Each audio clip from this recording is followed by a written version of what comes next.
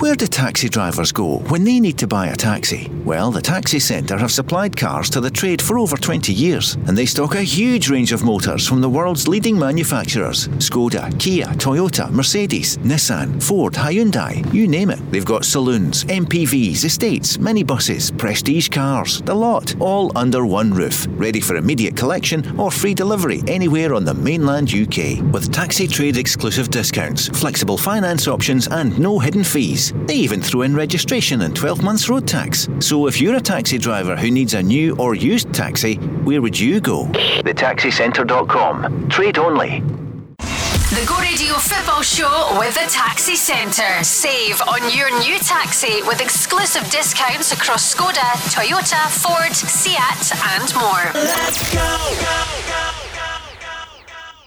So who is going to captain Scotland tonight in the match against Poland? Is it going to be Grant Hanley? What about Kieran Tierney, Callum McGregor, or maybe Aston Villa's John McGinn? In the studio tonight, Kilmarnock's Stephen McGinn. Stephen, welcome to the programme for the first time. You're off to Hampden at 7 tonight, looking forward to it. Is your brother going to captain Scotland? Yeah, I'd love to see him walk out with the armband again, but if he is and if it's decided, then I'll be out here as quick as I can to see him. Brilliant to see you here in the studio along with the broadcasting legend Mark Guidi. Mark, we're up for it. We would have been at the Radisson Red tonight. Yeah. We've said it so many times and we understand why we're not. But Poland, this is an important game for us because we need to keep that momentum going. 6 wins in a row. Yeah, there's a feel-good factor about Scotland just now, Paul, and we want to keep that going. And Poland, they've got plenty to play for tonight. Players are playing for their place. They are playing either the Czech Republic or Sweden next week in the play-off for the World Cup finals in Qatar, so they will certainly have plenty going on. But for Scotland, I'll be interested to see Steve Clarke's team line-up. But yes, it's a friendly on paper tonight, but for the Scotland players, the next 4 or 5 days is very important. We'll talk about how Scotland will line up probably tonight. We won't get the team news, probably get it before the end of the programme. And Scotland fans, I was in town earlier, Stephen, great atmosphere, George Square, they're there with the kilts and they come from all parts, as you know. Brilliant day for the match, isn't it? Yeah, it's a brilliant night for it, and as Mark said, it's a real feel-good factor. We've not been blessed in the last few years. We sometimes turn up for these friendlies and there's a bit of trepidation going to it, and here we go again, another Scotland defeat. But there's that buzz, a good side in Poland that we can take another scalp. How proud are you of your brother helping to take us to the Euros and now on the verge of the World Cup as well? Yeah, always. I mean, he set the bar so high. Some of the things you do, you almost, until you take a step back, you realise what he's doing. And so proud of him, but I also know that he feels a wee bit disappointed in the summer we had at the Euros, and he wants to put that right by getting us back to another major tournament and really making a mark on it. Will you give us a few secrets about him tonight? Come on, maybe Mark will maybe get that out of you as well. James is asking. John's not very private. I mean, sometimes you listen to his interviews and you're thinking, right, John, that's plenty. Because you're the big brother, so you tell him, keep him in check. And of course, your sister also, because Paul obviously at Hibs has played for Scotland. You've played under 21 for Scotland. John, who's in contention to be captain tonight and doing so well at Aston Villa. But Katie as well is represented. She's a netball star. Yeah, I mean, sport runs in the family, and really sporty parents, so something we were always encouraged to do. And proud of them equally in all different ways. And as you say, as a family, we'll be there tonight, hopefully to see John walk out as captain of the country. Do you get nervous for him, even though you're playing every week or whatever, when you see him playing in a big game for Scotland? I actually don't, to be honest. I've always had this belief. I don't know if it's just a big brother thing, a bias thing, but he's a big game player, John, and the bigger the game, the better. Sometimes maybe not so big a game and you can see him first 10-15 minutes not start as well, the nerves kick in then. But some of his real big games in his career, you just have pride at how well he performs. How's he enjoying life under Steven Gerrard?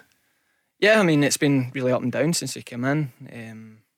New managers came in and really pushed him and asked different things from him, different formation from what he was used to from Dean Smith. And I know he's really enjoying the challenge and probably a bit frustrated with how up and down some of the results have been, but also at the same time they know the standards that Steven Gerrard's come in and demanded, and they want to match them. Scotland fans, give us a call, 0808 17 17 700 if you can. It depends when your day started. A lot of young ones going tonight as well. Mark, there have been some deals, and £10 from every ticket going to the UNICEF appeal. Yeah, but I saw you and McGregor on the telly yesterday, just congratulating the SFA and the Scotland squad and the Tartan Army for doing that. He said that if you're looking at anything upwards of £350,000, a lot can be done with that money. So it's fantastic. And also we don't forget why the game's against Poland tonight. The circumstances of it's not against Ukraine, and that's obviously sad, the situation that's going on over there. But for the football tonight, you want to see a Scotland victory. It'll be a strong starting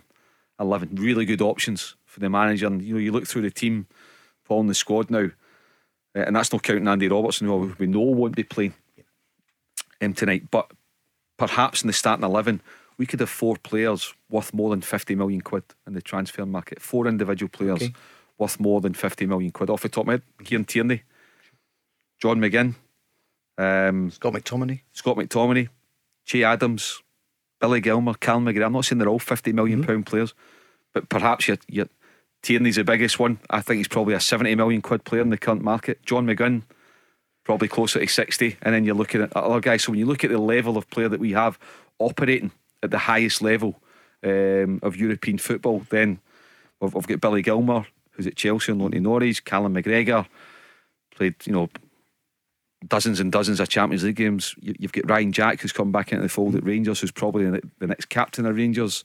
Nathan Patterson, different ones. So Che Adams as well, scoring goals regularly for Southampton. We've got a really good team, a team to be proud of, and a team that certainly, we don't know when it's going to be, but it's a team that can get us to the World Cup. And on top of that, as Stephen knows, been at Kilmarnock now and listening to all the tales from there from 3 or 4 years ago, we've got a top manager. We are very, very lucky to have Steve Clarke. He has some reputation now, hasn't he? When you think about it, Kelly, we were talking about it last night with Davy Provan and Barry Ferguson, and you think just 3 years ago your side were third in the Premiership, and let's hope that's where you're coming back to. Big game this weekend. We'll speak with you about it, Stephen McGinn, for the match with Partick Thistle. And what's happened to the Jags in the last week?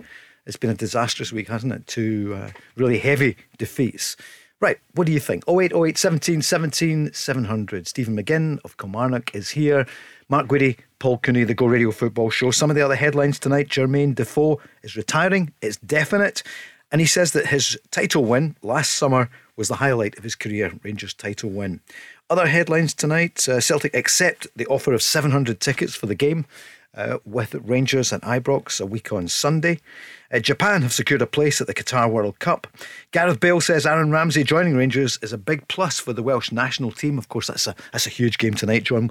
I was going to say, well, you have one eye on it, but you're going to go to the game. Mark, you'll be watching a bit of both tonight, because we'll be running the rule over Wales and Austria, because we'll play one of them next week. Yeah, we'll play one of them in a friendly, and then hopefully we're playing the other one in a competitive game for the right to get to the World Cup. Whether that's going to be in June or whether that's going to be in September, we don't know yet, Paul. But yeah, that's certainly an interesting game down in Cardiff. I think it's been like 4 years since Wales have lost a competitive game at home, and I fancy Robert Page's team to get through. Stephen, would you agree? Wales or Austria tonight? Who do you think? Yeah, I think it'll be Wales also, but I've obviously spoke to John about it, and obviously you don't want to disrespect Ukraine, but both offer up different propositions. Obviously, you know what you're getting with Austria. It's a country we've went to recently and won, and also Wales would be set up to be the biggest game of probably a lot of the players' lives, Battle of Britain, and to get to a World Cup. So it's a really intriguing game in offer tonight. We've got a good record against them, Mark, haven't we? When you go back in time, Kenny Dalglish will never forget it, for example. Anfield 77. I think Jock Stein passed away at Cardiff in 85 with Davy Cooper's penalty kick. So we've got a good record against it, and I think it'd be box office if it ends up being Wales v Scotland for the right to be at Qatar in the World Cup. It's absolute box office. Who's going to start left back tonight? We're going to speak to you both about that. What do you think? Josh Doig is ignoring Hibs transfer exit speculation. And here he is. He's coming back. More comebacks than Frank Sinatra. Dick Advocaat is expected to take over at Utrecht, his 25th management job. Must be a record. Yeah. I remember I was privileged enough to write Arthur Newman's book with him, and it was the summer of 2006, and Dick was the manager. Hold it a second. Very excellent publication, still available in all good bookstores and online. Orange and Blue, I think it was called. And we met Dick to do the forward. It was, I don't know if he was managing a South Korea or something, whatever it was, and he was going to the Australia, maybe he was going to the World Cup, but he came to Glasgow to prep ahead of the finals in Germany. And we met him and he said to Arthur, he said, I've got one more club job lined up after the World Cup. He says, then I'll retire in 3 years' time. Of course, we didn't know at the time that job was Zenit St Petersburg, and we want to win, of course, the 2008. UEFA Cup 2008. And here he is. What's that for? 14, 15, 16 years old. And I think he's had 12, 14 jobs in that period. So look, good luck to him. He just won he's obviously still revered in Holland. He's still got excellent credentials, an excellent reputation.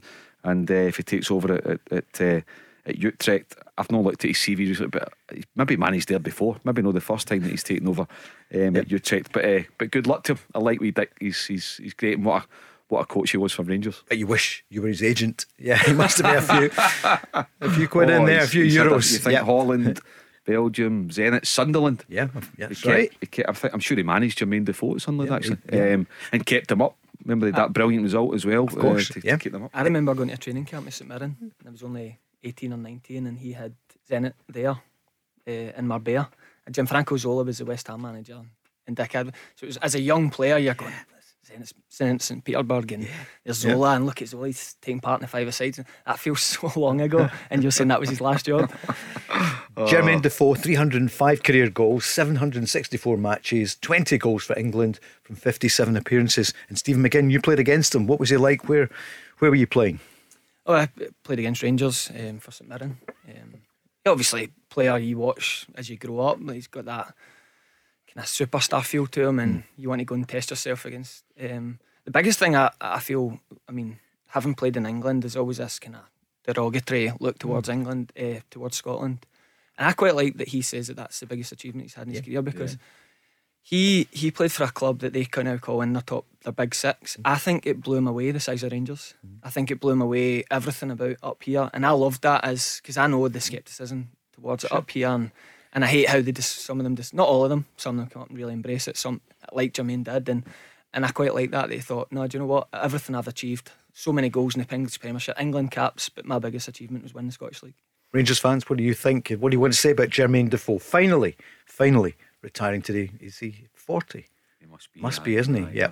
0808 17 17 700, and we're on the socials as well. I think some Kilmarnock fans are on as well. Stephen, you've enjoyed the career. You look in great shape. Crucial time of the season, and hopefully you'll be back in the Premiership next season. Yeah, well, that was the plan when I signed this summer. It's obviously come down to a huge last. We probably drew a line in the sand a couple of weeks ago and said, right, Big 10 to go now. So we're in good form, we're feeling good about ourselves, but we respect the fact that we've got a real challenge in our hands. You know, Arbroath have only lost 4 games out of 30, so we know they're a right good side, and we totally respect them, and we know that they're not going to lose many games between now and the end of the season. So we're going to have to do our job properly, and hopefully we get what we came to achieve. That's going to be some game, isn't it? Second last game of the season, Rugby Park, and it's Arbroath coming to town. Well, you guys maybe. I want it done by before then, hopefully. Oh, good. I'd love to win the next 4. Like it, yeah. On a roll. Mark, what do you think? I think it's a great title race, and the race for the playoffs as well. There's 5 teams, I think, in the mix. Obviously, one will be champions, then 3 will go into the playoffs. So yeah, it's wide open. I do fancy Kelly to do it, to get it over the line. I think it might go to the last day. Maybe not as comfortable as Stephen would like it to be, but I think in Derek McInnes and his backroom staff, they know what they're doing. They've got a very experienced squad as well, but 1 or 2 youngsters in there too, but like Stephen and Chris Burke and boys like that, they'll make sure they through Rory McKenzie, different guys. So it's a good talented squad that you've got, and I think on paper, the greatest respect to the rest of them, and Arbroath have been brilliant, a breath of fresh air, and really livened that up for a part-time team to be where they are with a handful of games to go is quite incredible for Dick Campbell and his players. But on paper, Kilmarnock should be getting up, and I don't know what like it is in the town now, Steve, but I imagine there's a real buzz, a real sense of we're on the cusp of something. Yeah, you can notice we've out the last 6 games we've won 5 and drawn 1, so really starting to build momentum. And you can see the difference. You can also see it is getting to the finishing line. You can see the crowd starting to edge up, and we know we're getting to real every game being a bit of a cup final. Like even on Saturday, you probably get in. I kind of expected Arbroath to take care of their business, as I do for most of the last game. I respect them as a good. I think they're a good side. They've got a good manager, good team. So yeah, we're going to have to keep chipping away and keep doing our business. And as I said, if it gets done before then all good. But if it goes to the last day, then we need to be ready for it. 6 to go. You'll get 56 points. Arbroath on 54, then Inverness on 46, and then Partick Thistle on 45. So, yep, it's in your hands. It's absolutely brilliant. It's a great ground I used to love watching games there. The only thing is the plastic pitch. Yeah. Not a great fan of it. So, no. But it'd be great if they could change it for next season for the Premiership. But I know it takes a bit of time. But Kilmarnock's a big club, Mark. Yeah. Yeah, and I covered Kilmarnock quite a lot when Steve Clark was there the year they finished in third place, and I think I've said a few times, I loved watching them, and I don't think they actually got the credit that they deserve in terms of the entertainment they provide. Steve Clark's got this reputation, it's defensive first, and it can be a wee bit stuffy. But I remember that team when Stephen O'Donnell going down the right hand side, you had Greg Taylor going down the left hand side, you had Jordan Jones, you had Chris Buck, you had Chris Boyd, you had Alan Power and Gary Dicker were brilliant. They two just sat and just offered that protection, but they were really entertaining. O'Donnell and Taylor, you remember they used to bomb forward, and it was first and foremost for me, it was entertaining. It wasn't stuffy, it was entertaining. Over my St Mirren career, St Mirren Kelly, quite a good game, not much between the teams that the previous years. All of a sudden you came across a Steve Clark team, and genuinely, in my experience in my career, teams that are really well coached, sometimes you feel like they've got an extra player. Now sometimes you play Celtic Rangers or top teams you've played against, you feel like they've got an extra player just because they've got top players that are much better than you. We felt there wasn't a major gulf in terms of quality. Obviously good players, much better, they finished higher us in the league, but you always just felt like, where are they getting extra? How is Stephen O'Donnell still free? We've matched in, and top coaches can do that to teams. Here is the top coach speaking about the momentum, 6 wins in a row. I think it's a case of trying to pick up the momentum. I don't know if it's gone or not. Certainly if we were going into a much more competitive game, there would be a different feel to it. It's a little bit relaxed. It's a nice sunny day. The training's been low key, relaxed, but the mood around the camp feels as positive as it did in November, and hopefully the performance on the pitch will be just as positive as it was in November. Who's going to be the captain? It's the answer of a canny Ayrshire-man. We haven't decided yet. I've got so many candidates. Carl McGregor, captain of Celtic. Grant Hanley, captain of Norwich. Craig Gordon, captain of Hearts. I've got loads of captains. That's fantastic, I love it. But you're not getting who's captain tomorrow. But tonight we'll make our predictions. Nothing can stop us, and I think we'll have the team in the second hour of the programme. 0808 17 17 700. Just going through your calls coming in just now. Mark, often people say friendlies, but tonight I think there will be a great atmosphere at Hampden, because this is a huge year for us. We could be at the World Cup. Yeah, I think there'll be quite a few Poland fans in the stadium, of course, as well. They'll be well backed, looking to go and see their team. We'll wait and see if Lewandowski plays or not. The kind of suggestion seems to be that he won't, but hopefully he'll take kind of some part in the game. But say you can understand they have got one eye on next midweek, which is their make or break 90 minutes. But yeah, I'm excited to see the Scotland lineup. I don't think he'll go far off the usual sort of back three, kind of 3-4-3, 3-4. Will you give us it after the break? Yeah, I'll give you what I think, and also think? the captaincy and what he just says there. He's got 3 captains in the team, and the natural leader Andy Robertson isn't available tonight. And then you've got guys like McTominay and McGinn, playing at the sharp end every week in England. Quick break and then we're back. Stephen McGinn is in the house. His debut, good start, isn't it, Mark, for Stephen? He can come back after the break. He's getting there, he's getting there. But for you, Mark... The Go Radio Football Show with the Taxi Centre. Save on your new taxi with exclusive discounts across Skoda, Toyota, Ford, Seat and more. Let's go. Thanks to Chris for the traffic and travel. Stephen McGinn is with us. The Kilmarnock and Scotland entered 21 international over the years. Brother of John and Paul, who is with us. And Mark Guidi as well. 0808 17 17 700. How will Scotland line up tonight? I'll tell you, the goalkeeper, Craig Gordon, this will be his 65th cap, and he says confidence is really high in this group. Yeah, we want to keep confidence high within the squad. The only way we're going to do that is by a good performance and hopefully a good result. So they're going to be couple of difficult games, but we're capable of going in and winning them, and that's what we're going to look to try and do. We can do that. We put ourselves in a good position for the next get together. Potential debuts tonight. We asked the manager. He is always a bit canny, isn't he? He's part of his charm. We've got used to it, haven't we, with Stephen Clarke? At first you thought, well, he doesn't give much away. No, but that's the way, and I think he enjoys that as well. He enjoys keeping the media guessing, keeping the fans on their toes. And I think with the players as well, just not, keeping one or two of them on their toes and really pushing it right towards the last minutes of the final training session. It does, because I can use up to 6 substitutes, so 17 players can be involved in the game, but we'll see how the game goes. Big Celtic fan on the line now. It's Reagan. Good evening, Reagan. Alright, how are you doing? Good, thanks. Yeah, it's great. It's good to see Stephen in the studio. Always good to see Martin and to hear you as well. You'll be looking forward to tonight, but I think you want to ask Stephen a bit, first of all, about Kilmarnock. I do want to ask Stephen. I want to ask him what it's like to play under Derek, because obviously he's been under some great managers as well, such as Jack Ross. So what is Derek like compared to Jack, and obviously some managers that you've played under? Yeah, the manager firstly when I heard he was getting the job, I was really excited.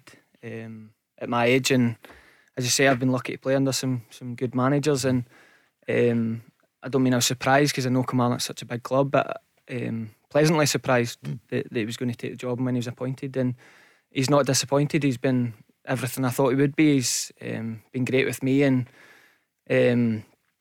his assistants. I mean, he's made a real difference to us. No disrespect to where we were before, but you can tell why he's had Aberdeen right at the top of the game for such a long spell. And yeah, he's got similarities to Jack in how they go about their business of really demanding, really on top of everything. And as I said, it's been a breath of fresh air since he came in. Reagan, it was a big signal, was it, that Kilmarnock were determined to come back up, because the season was so for them, and obviously Tommy Wright, great record at St Johnstone, but they wanted to make that change. Oh, definitely, Paul, because I think Kilmarnock's a big club. I've been down there quite a few times, and I think they deserve to be back in the top flight, and to get Derek in, it was such a big achievement, because Derek was down at Bristol City, down in the Championship a couple of years ago. Mm-hmm. He obviously done well with Aberdeen, got into back-to-back finals, and they were unlucky to obviously lose to Brendan Rodgers Celtic, but that's no disgrace, as Stephen will know. It's funny, it's be careful what you wish for, isn't it, at football clubs? They look at Arsenal, and then it was time for Wenger to go, and it probably was, but then they've almost gone into the wilderness. They've come back this season, and at Aberdeen he had them top 3 all the way, and they're now bottom half of the table. I know they could come back up. Yeah, the job he did, he'd had to be a hell of a manager to come in and top that. But I think it's one of those appointments, when it first get made, it was like the changing room. Like any manager coming in, you give your best and you want to do well for them, but it was a bit of a statement. It was right, let's get this job done this year. We're going on a journey with Derek and Tony and Paul, and are you going to be a part of it? And we've all tried in the dressing room to rise to the challenge. It's a real team effort, though, isn't it, with Tony Docherty, Paul Sheeran there, the three of them. I mean, I saw them round Glasgow not much more than a year ago when they were still at Aberdeen, and they were, hi Paul, they were great form. It's a tight unit. It's great for Kilmarnock. It was a great appointment for Kilmarnock to go and get them. The board realised that something had to be done. There was a shake-up required. There was a jolt required, and Derek provided that. And Derek's been at the sharp end of management for more than a decade. He turned down Sunderland, turned down Rangers. He knows his stuff, and he doesn't mess about. And Stephen said he's fair, but if you don't produce the goods, he's not having you. You won't be there long. So there's a standard that he sets and he demands from his staff and from his squad, and so far they're on course to go and win the title, and that's what he was put in the job to do. All credit to Billy Bowie and Phyllis McLeish as well, and the board, who they've obviously put some money on the table for the man, and they've kept a Premiership squad this season. So, and that puts a lot of pressure on the manager, of course. Reagan's a big Scotland fan. He's a Celtic fan as well, but obviously Scotland for tonight. Wasn't it brilliant the other night with Stephen Reside on the programme? And Stephen, I called you a wee bit earlier. I'll call again after the programme. He's going to be doing the Kilt Walk. He's got a podcast looking at the facilities, disabled facilities right across Scotland. He gave Kilmarnock a good mention, but said it could be better. Yeah, I was really struck by it. We've had great response to it, Reagan. Have people talked to you about this as well? Oh, Paul, it was a great response because, like you said, Stephen was on and it was a great difference. Because, like I said to you the other night when I went to the Scotland game a couple of games ago, it was very hard for me to see because they blocked the advertising boards, blocked the whole pitch. So I think it's important that Stephen was on your station and he spoke and just made people aware that sometimes situations for disabled people need to be improved.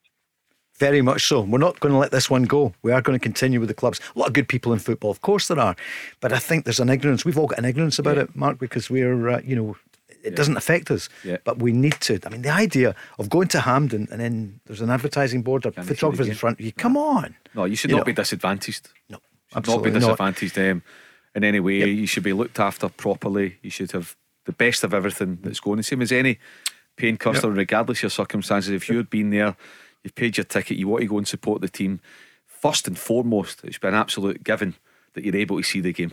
Reagan, I've been doing my homework, and Stephen McGinn has played alongside Shea Adams as well. We talked about Jermaine Defoe earlier. Actually, it was Mark that reminded me. Mark reminded me during the break. What would you say about Shea Adams? A few years ago we just didn't know about him for Scotland. What did you make of him? Where did you come up?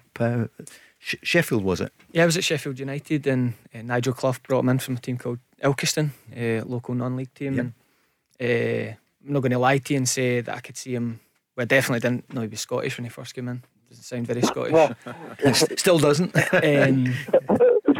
But they had qualities right away. You could see this boy, this isn't just a non-league player coming in. It's got loads of levels to go. You could see right away he had that kind of natural strength and wee eye for goal and a ton of speed that caught you. It really stuck with me, and obviously followed his career, and he's made such turned an opportunity Nigel gave him into a brilliant career, and as I says, now Scotland's number 9 and couldn't be happier for him. Mark, is he going to, what do you think? Reagan, you're still with us. What's your lineup tonight? Or, well, we're obviously, everyone wonders, Aaron Hickey unlucky. He's called up, from Bologna to the main squad. Probably would have played tonight, but he's been poorly yesterday, so he's not going to play. We know that Andy Robertson's out. So who do you reckon at the back? Sorry, Paul, I'm just wondering if you'll play Greg Taylor, from knowing Greg Taylor at his time down at Rugby Park as well. And obviously Greg Taylor's been playing really well for Celtic. I've been on this programme for months, Paul, and I've been I've not been a fan of Greg Taylor, but I'm starting to turn the other way now, Paul. I think the last few months he's been really, really good. Well, that's a good shot, Mark. What do you make of it? Could he play tonight? Absolutely, yeah. I mean, Steve Clark knows him very well. He was part of that team that I watched a lot of times, and always said when he signed for Celtic, £2 million. I said that this is a good bit of business for Celtic. He's able to go and play for. Listen, the thing that he was up against right from the start is any fullback was going to be, you're going to be right away compared to Kieran Tierney. Which is very unfair, because Kieran Tierney was a £25 million quid player, and you're not going to replace like with like. It's impossible. So right away, whoever was getting in to fill in for Kieran Tierney was going to be up against it. But Greg, the thing I like about Greg Taylor, he's had the mentality to overcome a bit of adversity. A number of Celtic fans question him, he's not good enough for the jersey, we need better. And you can understand that, because he did have 1 or 2 sticky spells. But he's shown a great mentality, great perseverance. Ange Postecoglou coming in as well, showing faith in him, and he is a number 1 left back at the club. There's absolutely no doubt about that, and he thoroughly deserves to be. And he's only going to get better, Paul, because his confidence will get higher. So yeah, he's at £2 million. Another one was a great piece of business, Neil Lennon, that signed him. So credit for that. But to get back to the point, yes, I think Aaron Hickey would have played tonight. Now, he could well have played at right back, because he's just as strong as his right foot is in his left. But I think there's 1 or 2 positions that have now been dictated to for the manager because of injury and illness. So I think I would go Craig Gordon in goals. I'd go back 3, Kieran Tierney in the left, Grant Hanley in the middle, and either Scott McTominay or Jack Henry as your right-sided player. Maybe I like McTominay at the back. He's been mentioned a lot in the lead up to it, and you sometimes think, you listen to what people are saying, but right, McTominay, you would go. McTominay. I think, as I say, Hickey would have played, but he's obviously not going in now. So yeah, probably go Greg Taylor and Nathan Patterson as your 2 wing backs. I think John McGinn and Callum McGregor are certain starters. It's just whether the manager wants to go with Billy Gilmour or Ryan Jack. The Billy Gilmour's got more game time under his belt, but I do know that Steve Clark really likes Ryan Jack. Really likes him. He's an integral part of the team. So that's one that's I'm not so sure about. Shea Adams definitely up front on his own. Then in behind it could be Ryan Christie or Jacob Brown, maybe in behind the main striker. I think that's how they would go. Not be too far off of that. Strong team. Yeah, I don't know, by the way. Sure. I haven't. I know we've tried to get it out of you, but I don't think. I actually don't think you know. I haven't spoke to John about it. I probably agree with a lot of what Mark just said. Probably same split decisions. The only one I thought maybe it was not Jacob Brown or Christie. I thought he'd maybe go with Armstrong beside John. Was it that club relationship as well? And sorry with Shea Adams. Yeah, just I know Southampton been on a wee sticky spell recently, but he's having another top season. It's been a great season for him, hasn't it? And for them up until just the last few weeks. Regan, do you like the sound of the team that Mark Guidi has put up there? He's just gone. So the line had gone there, Regan's. I should have seen that good? Yeah, exactly. He's patched us. Listen, we'll know soon anyway. And the captaincy as well. Yeah, who's going to be the captain then? What do you think? So I've probably been, maybe I'm being a wee bit biased because his brother sitting in the studio, but for me I would give it to Kieran Tierney or John McGinn. Okay. 0808 17 17 700. Looking forward to the Scotland game tonight. Thanks for that call there. Also some Rangers fans coming on saying about Jermaine Defoe, and some of you saying, Alex has been on saying he was brilliant, loved to have seen him 5-6 years before. He was such a great pro. He was still fit, but obviously you can't, late 30s by then, and for a striker, but it's been some career. And he was great round the place as well. That's what I hear, Stephen, that he was so professional and inspirational. Yeah, I heard that too. But I know a few of the Rangers boys round about that time, and they looked up to him. But as I said earlier, he really bought into it. He didn't come up here and think, right, quite a big club, nice facilities, nice stadium, play a few games, score a few goals. He really bought into it, and I think that's why he's so popular, and I think that's why I enjoyed it so much, because I don't think you can come up to the Goldfish Bowl as we know it and not buy into it, or you'll be quickly found out. Some news on Chelsea. PA, Press Association, is saying that the Saudi media group is out of the running to buy Chelsea. But Mark, as you know, there's a number of consortia who are in.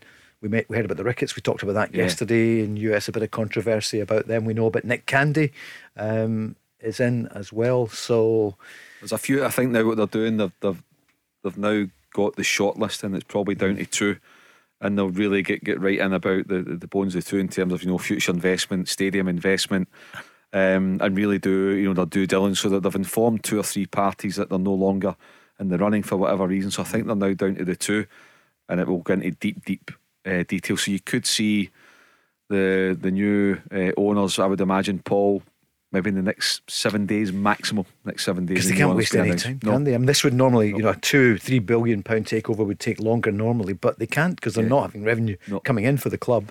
And it's not fascinating. It's the away games and stuff. Their budget is set so they can't stay. They can't just fly to the places that they did. It really is 5-star for the elite clubs, isn't it, Stephen? It must be. It's kind of another world. Yeah, well, it's a wee bit. Not that they should be the total. I'm sure the boys are got enough humility about them to travel up in the bus and stay in a hotel. But there is probably a security issue with some of these boys now, because with social media and the way the game's gone down there, the profiles of these boys are just through the roof. So I think from that side of it as well, they need to be careful. Are you on social media, Stephen? Do you do it? Yeah, Instagram. Yeah. When Twitter first became a thing, it was probably around my Sheffield United spell, and who were not having the best of times. We were near the bottom of League One, so I decided against Twitter. I thought maybe after I finished football. Yeah. Go into that then, Mark. Barry, for example, he doesn't do it because I think maybe if you've been a Rangers captain, then you get so much. Yeah, I think social media is great, and so it's not for me, Paul. I don't do it, but it's I think I could understand the benefits of engaging and letting know, but unfortunately, as we see time and time again with footballers and other people in the spotlight, there's people in the public that use it for the wrong reasons, and that's very, very sad. Still in the headlines today in some of the papers, it's Dave King offering to pay the £3 million plus that Rangers will get from the Sydney tournament and the Cup if it comes. We'll talk about that in a moment or two. We talked about it last night with Barry and Davey. It's a huge amount of money, but it looks at the moment it's still on, but more to come. Scotland coming up, we'll hear again from Craig Gordon shortly, and more from Stevie Clarke. The Go Radio Football Show with the Taxi Centre. Save on your new taxi with exclusive discounts across Skoda, Toyota, Ford, Seat and more. Let's go. Go Radio Football Show with the Taxi Centre. Thanks, Chris. All roads lead to Hampden. As you mentioned, it's busy around the south side, and Chris has got a football top on. Tell you more about that later in the programme. But let's go live. We're with Stephen McGinn of Kilmarnock, heading for quite a run in the last 6 games. Top of the table, and they play Partick Thistle this weekend, but just 2 points behind them are Broth. Mark Guidi is with us, Paul Cooney, and I'm delighted to say on the phone now, match commentator tonight, best in the business, is Rob McLean. Good evening, Rob. Hi, Paul. Hi, Mark. Hi, Stephen. Hey, Rob. Good evening. Rob, we were asking who's going to captain Scotland tonight. So do you think the manager gave a hint yesterday when he said, well, maybe Craig Gordon, maybe Grant Hanley, maybe Kieran Tierney, and he missed out a few others. What do you reckon, Rob? Well, is John McGinn, kid brother of the man in the studio, is John not vice captain of Scotland? And would he not step up if Andy Robertson wasn't around? I thought that. I don't know if it was official. I've always just had that belief, unless I just been a biased big brother, I've just gave him that title. But I did think that myself. We made it up officially. Rob, what would you do? You've seen so many games over the year. What do you reckon tonight? Yeah, well, I mean, I'd probably side with Stevie Clarke in that I'm not sure it matters that much. Because there are so many contenders, there are so many guys that captain their clubs. The ones he mentioned there, Craig Gordon, Grant Hanley, Kieran Tierney's a leader of men. Callum McGregor obviously is the captain of Celtic. John McGinn is a leader. So that's about 5 guys already, and they're going to lead on the pitch whether they're wearing the captain's armband or not. To be honest, so I'm not sure it's a big deal. But if John is the vice captain in the squad, then I would have thought that's a kind of natural step up situation for him. Rob, if you say it'll happen, probably. How's it looking there? Obviously, it's a great day today. What's the crowd going to be, do you reckon? Well, it was, I think, 35,000 tickets sold as of Tuesday night. So maybe with a bit of luck, with a prevailing wind, maybe 40,000 tonight. And I think when you consider that £10 out of those ticket sales goes to to support the UNICEF emergency appeal in Ukraine, then 40,000 times 10 quid would be a pretty decent contribution on a night, I think, when all our minds are drifting towards Ukraine and thinking of what might have been in terms of the game tonight. But I think thinking way beyond that as well, and just thinking about, what is happening in that country at the moment. It's pretty difficult on a night like this to take your mind off what is the big picture, I think. For sure, Rob. And actually, it's apt, though, that it's Poland, a nation who've taken in so many people from Ukraine, so many children, women. I mean, Poland has been, I know it's right next to it, they've been amazing. The number they've taken, over 1 million, I think. Yeah, I think it's closer to 2 now. 2 million, indeed. Yeah. It is phenomenal, Rob. But here, as well, Paul. Yep. I think Robert Lewandowski is an ambassador for UNICEF. I think, isn't he? So I think he plays quite a central part in all these things. He's very active. I saw a clip of video of him today. He's not just an impressive guy when you see him doing his work on the football field. I think he's an impressive human being all round. And that clip I saw of him today, it just sort of firmed up in your head. This is forget the football side of things. That's spectacular enough, but he's some human being as well, I think. Do you think we might see him tonight? Yeah, I think we will. I mean, I think their head coach Czeslaw Michniewicz, that might be the one and only time I attempt that tonight.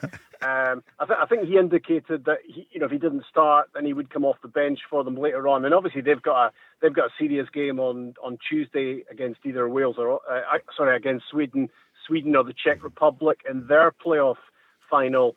So it's about fine-tuning for them tonight. They'll want to play their key players and give them some game time, but equally they won't want to run the risk of draining them of energy or getting them injured. So, I guess it's going to be a bit of a balancing act in terms of the team they'll play tonight. They'll play a lot of their key guys, but they probably won't play them for the whole 90 minutes. Well, what do you think the score's going to be tonight? I have a feeling Scotland are going to win. I have a feeling we're going to keep this run going. I mean, it's, as you well know, Scotland have won their last 6 with 5 clean sheets. Now, the last time Scotland won 6 in a row or better was the 1920s. So, I mean, it really is an incredible run of form. And I think the feel-good factor is still there. I think it's going to be difficult tonight, motivationally, just because it's not what we expected it to be. It's a friendly. Scotland haven't got a great record in friendlies, to be honest. But, it's a friendly against a really top European side that if we're not at it, then, we could lose the game. So I think there's enough going on to have Scotland fully focused on this and getting themselves right over these 2 games so that when the serious action comes around in June and beyond, we're ready for it. Because we don't want to lose that momentum, Stephen McGinn, do we?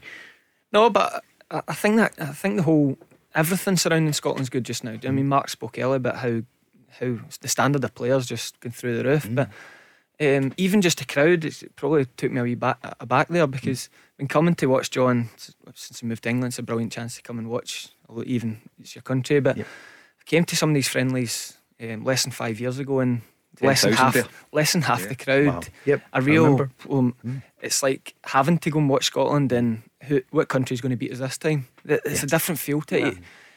Poland are going to have to play well to beat this Scotland team. I mean, that's how far we've came, and as you say, the feel good factor comes from just having a good team more than anything. And you're right. You think back 4 or 5 years ago, you couldn't give the tickets away. That's right. Literally, I mean, you couldn't give them away. There was 10,000-12,000 turning up, and I don't know why they were turning up. Just loyalty, just always want to be there. But let's be honest, they weren't turning up expecting Scotland to do anything. Expecting Scotland to entertain. Even you think back to a couple of Steve Clarke's early games. I think it was one of the games. It was torch. Was it Scotland v Israel at Hampden? One of the games. God, it was desperate. But you look now how it's progressed. This run that we're on. You think of Israel and Denmark a few months ago. Coming to Hampden. I think also as well, bang in the middle of the campaign, the heavy defeat in Copenhagen, and how we recovered from that. Very quickly going to Austria and getting a victory. So over the piece, Steve Clarke's just been tremendous, but we've still got that big bit to go, the most important part to go, and that's getting to Qatar at the end of the year. Rob, before we head for the news, what's your team? What do you reckon tonight? Do you think 6 subs, but who do you reckon's your starting 11? Right, well, here's the team I think he will pick, but it's not necessarily the team. I think I'd play Ryan. I think I'd quite like to see Ryan Jack in the team. I'm not sure he will start with him, though, to be honest. I think he'll be loyal to the guys that have gone before. So the team I've got sort of sketched out here is Craig Gordon in goals, McTominay, Hanley and Tierney as a back 3, Patterson and Taylor as the wing backs in the absence of Andy Robertson. I've got Gilmore and McGregor as my sitting 2, John McGinn just in front, just in case Stephen's offended, and Ryan Christie playing off Che Adams up front.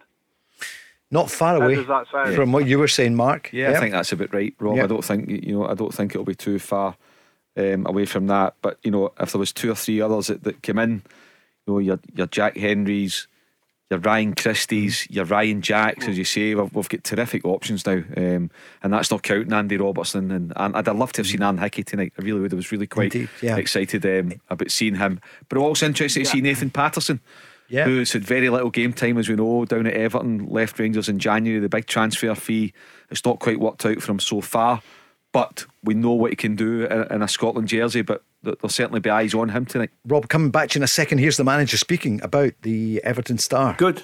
I think he's happy to be here. He's obviously had a tough time going into Everton. I think when you sign for a club and the manager who signed you leaves the club and someone else comes in, it can always be a little bit more difficult. Nathan's not really, you can't say that he's been poor at Everton because he's not had the chance yet. I'm sure, and I'm hoping that in the coming weeks and months that he'll get a little bit more game time at Everton, which will help us and help Nathan's development. Nathan Patterson, you've come up against him, Stephen, did you? Or was it not? It was just too early, hadn't come into the Rangers team at that point. But he's had a tough start down there at Everton. You like him? Yeah, he was excellent for us in the summer. And I think what Steve Clarke said as well, I think he's quite popular amongst the boys with Scotland. So not a relief to get away from Everton, that's not what I mean. It would be, but it's going to somewhere that he knows the boys, knows he's been good before, and he knows he's probably going to play. So I think he'd have been looking forward to meeting up with the guys. And Rob, the manager, was saying maybe Andy Robertson will be there tonight, and Lyndon Dykes as well. I wonder if there's any sign of them yet. Yeah, well, I don't know. I mean, if Andy Robertson's got COVID, I'm not sure if he can be here tonight, or that makes any sense at all. Lyndon Dykes, I think he's been getting treatment with Queen's Park Rangers in London, but I think he could be in contention for Tuesday. And of course, he's still on this great run of scoring goals for Scotland. He could break Colin Steen's record were he to play on Tuesday night against whoever. And we've got Che Adams, who scored in his last 2 as well, so he's looking to make it 3 in a row. So they're sort of individual targets to be hit in the next couple of games, as well as the collective. And can I just say, for Stephen's benefit, the roads are looking reasonably clear between the Gorbals and Mount Florida, but if he just allows plenty of time, because it could get a bit cluttered close to Hampden, close to kick-off time. So allow yourself a little bit of extra time when you're leaving the studio, Stephen. Cheers, Rob. I thought of that as soon as you said 30, maybe 40,000. That's the first thing I thought of. The crowd, yeah. The pathway there. And Rob, this time tomorrow night you're going to be on the programme, so we know it's a friendly, but what's your feeling? What will you be talking about? A Scotland win? I think so, yeah. I mean, there just is this positive feeling around the place. Stevie Clarke knows what he's doing, and Stevie we trust is the phrase, isn't it? And even without Andy Robertson, Lyndon Dykes might not have played in any case. We're not too far away tonight from a first choice team, and I just think, yes, Poland have got Lewandowski, but I think we've got half our team is playing at a really top level at the moment. Mark was talking about some of the price tags earlier on. I think we should believe in ourselves, and I think we can take another step forward tonight. Rob McLean will now sing Flower of Scotland just before the news. Absolutely. Come on, Rob. The microphone. Yeah. Oh, we've run out of time. It's the news. Rob, thanks so much. We'll hear you tomorrow night, as you say, live at 5. Yeah. Yeah. All the best, guys. Thanks, Rob. Cheers, Rob. Rob McLean there. See, they're all here. Stephen. Yeah. I even thought that the squad, it's such an important time in the club season. Yeah. And times gone before, maybe other countries around Europe getting high profile players maybe pulling out before such. We've got everyone there that can be there. Tells you everything, doesn't it? News is next, then we're back with Mark Guidi and Stephen McGinn. The Go Radio Football Show with the Taxi Centre. Save on your new taxi with exclusive discounts across Skoda, Toyota, Ford, Seat and more. Let's go. Where do taxi drivers go when they need to buy a taxi? Well, the Taxi Centre have supplied cars to the trade for over 20 years, and they stock a huge range of motors from the world's leading manufacturers: Skoda, Kia, Toyota, Mercedes, Nissan, Ford, Hyundai, you name it. They've got saloons, MPVs, estates, minibuses, prestige cars, the lot, all under one roof, ready for immediate collection or free delivery anywhere on the mainland UK. With taxi trade exclusive discounts, flexible finance options and no hidden fees. They even throw in registration and 12 months road tax. So if you're a taxi driver who needs a new or used taxi, where would you go? TheTaxiCentre.com. Trade only. Long to go now until the international, the challenge game, Scotland against Poland, and £10 from every ticket going to the UNICEF appeal for Ukraine. So we reckon there'll be maybe 40,000 at Hampden Park tonight, including this man, Stephen McGinn, of Kilmarnock, and Scotland under 21s as well. How proud were you to wear the dark blue of Scotland? Yeah, I mean, pretty surreal in terms of the way I came into the professional game, and all of a sudden I was playing for my country at that level. Obviously the ultimate dream is to play for the national team. It never quite worked out, so living my dream through a younger brother. Still time. And Paul as well was capped, wasn't he? Yeah. Brilliant night. Absolutely brilliant night. Is he coming tonight with you? Yeah, he'll already be there, I think. He'll be there. Yeah. Right, we're just checking the route. Chris is checking. We'll make sure he gets there, won't we? We're not too far from here. He's got the chauffeur. He's got the chauffeur.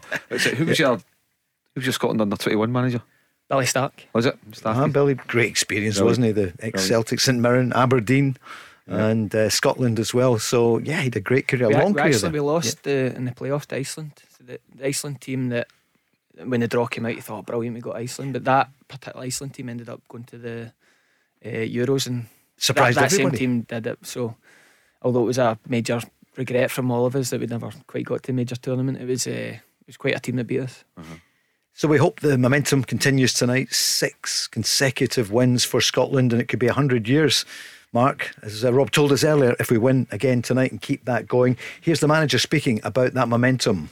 They're trying to pick up the momentum. I don't know if it's gone or not. Certainly if we were going into a much more competitive game, there would be a different feel to it. It's a little bit relaxed. It's a nice sunny day. The training's been low key, relaxed, but the mood around the camp feels as positive as it did in November, and hopefully the performance on the pitch will be just as positive as it was in November. Tonight up against Poland. For Poland, I can't really speak. I don't know how they're going to approach the game. Obviously they've got a massive game on Tuesday. For ourselves, it's just a matter of trying to pick up where we left off last November, so try and find that continuity, that feel good factor that we had. The style of play, the way we played against Denmark was good. We want to continue that. That's how I'm looking at it. It's nice to get the boys back after 4 months.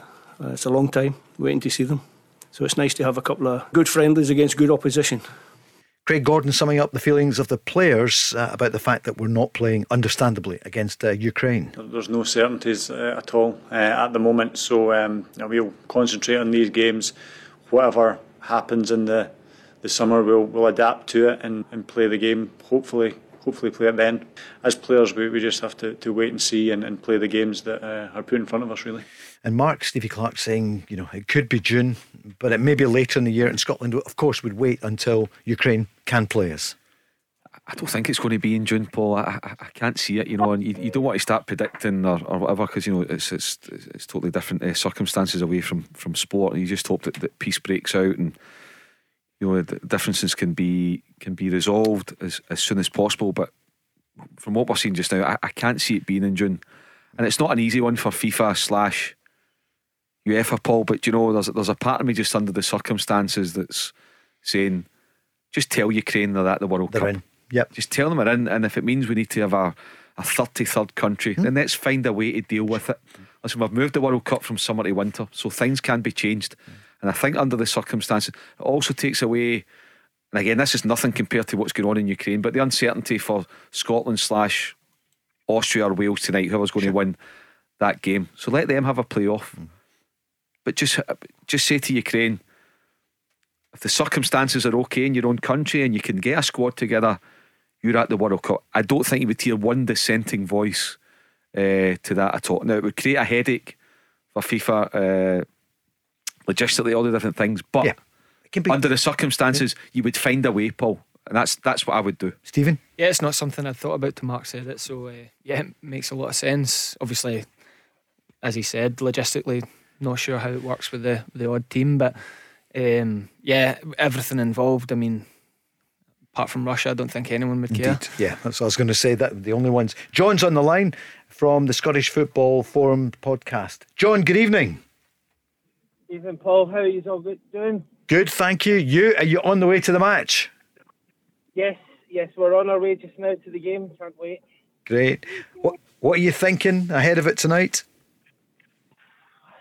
It's got a weird feel about it, because this should be the week that we're looking for a playoff, looking forward to the playoff. It's just got a weird feel about it. Obviously, there's more important things to do, and we appreciate that. But I think it'll be quite a strong team tonight. Obviously, it'll be interesting to see what happens with left wing back. I've got a feeling it'll be Taylor, but I've not got any qualms with Taylor going in there. He's a very good player. But I think it'll be a fairly strong team tonight, with maybe one or two changes for the game on Tuesday. Yeah, Reagan said the same earlier on. He thought it might be Craig Taylor that's in there. It's a strange atmosphere, Stephen, but when you get there, when the game starts, and it's important for Poland as well, because they've got a big game on Tuesday.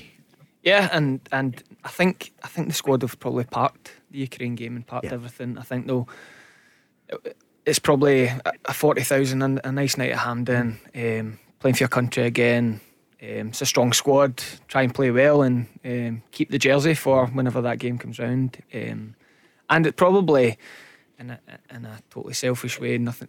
You have maybe a longer time to know, right, if we beat Ukraine, this is who we play. This is because if we were playing Ukraine tonight and we win, you're then right about what hotels we book and everything. So if you can take any positives out of it, that's one. I was asking about the camp actually. Do they break up for a day or two? But of course, they don't know if they're going to Cardiff or if they're going to Vienna, Mark. Well, we've got to wait and see who loses. Yeah, I mean, I think most of the time tomorrow would be a kind of optional day off. There'll be some downtime now because of COVID and the restriction coming out. I don't know how that would quite work if you need to stay in camp all the time. But I'm sure if there's a way for Steve Clarke to allow the players to give them the option to go and spend some time with their families, then they would do it and then report back in, tomorrow night for dinner or even first thing on Saturday morning. Because bearing in mind as well, it is only a friendly that we've got on Tuesday night, and whether it's Wales or Austria that they're going to, the arrangements will be pretty much the same. They'll travel out on the Monday afternoon. They'll probably train at the Orium on Monday and then travel out for the game and then come back right after the game and then disperse back to their clubs on Wednesday. So we'll wait and see. John, how are you feeling tonight about Poland, and will we see Robert Lewandowski? I hope not. Part of you must want to see him. Yeah, I've seen him before in 2015 when he. Oh, who's in the car with you? Yeah, it's my son Callum. Sorry, David Marshall will not be there. Callum, he's injured, son. He's injured. I know, sadly. Yeah. What age is Callum? Callum's 7. Hi, Callum. So your dad's saying about Lewandowski. Of course, you've seen him before, but there'll be a lot of people going hoping to see him. I mean, you want to see some of the best players playing against Callum. You know all about this, John. You've got a 2-year-old. Yeah, this is what's coming. Yeah, and I've got another one. I've got another one in the house as well. Of course you want to see the best players, but you also don't want them doing it in damage. But I think Poland will have a big eye, obviously, on Tuesday. Yeah. Because they've got the game. So I would imagine they will look to that Lewandowski and Cotterill if they can. It's not as if he needs the minutes to prove what he can do. But one or two others might be coming in there to think, right, we've got a game on Tuesday, I better, stake a claim for a place. Whereas Lewandowski, well, he knows he's played. Sure. Some new players in. Aaron Hickey, we know, is not going to play. Craig Halkett, do you think he'll come on, Mark, at some point? Yeah, he could do. I mean, we do have some good options in central defence. You can see the likes of like Liam Cooper's not in the squad this time round. Scott McKenna's had to pull out with injury. So yeah, for Halkett, we were talking about the other night, it's a great story.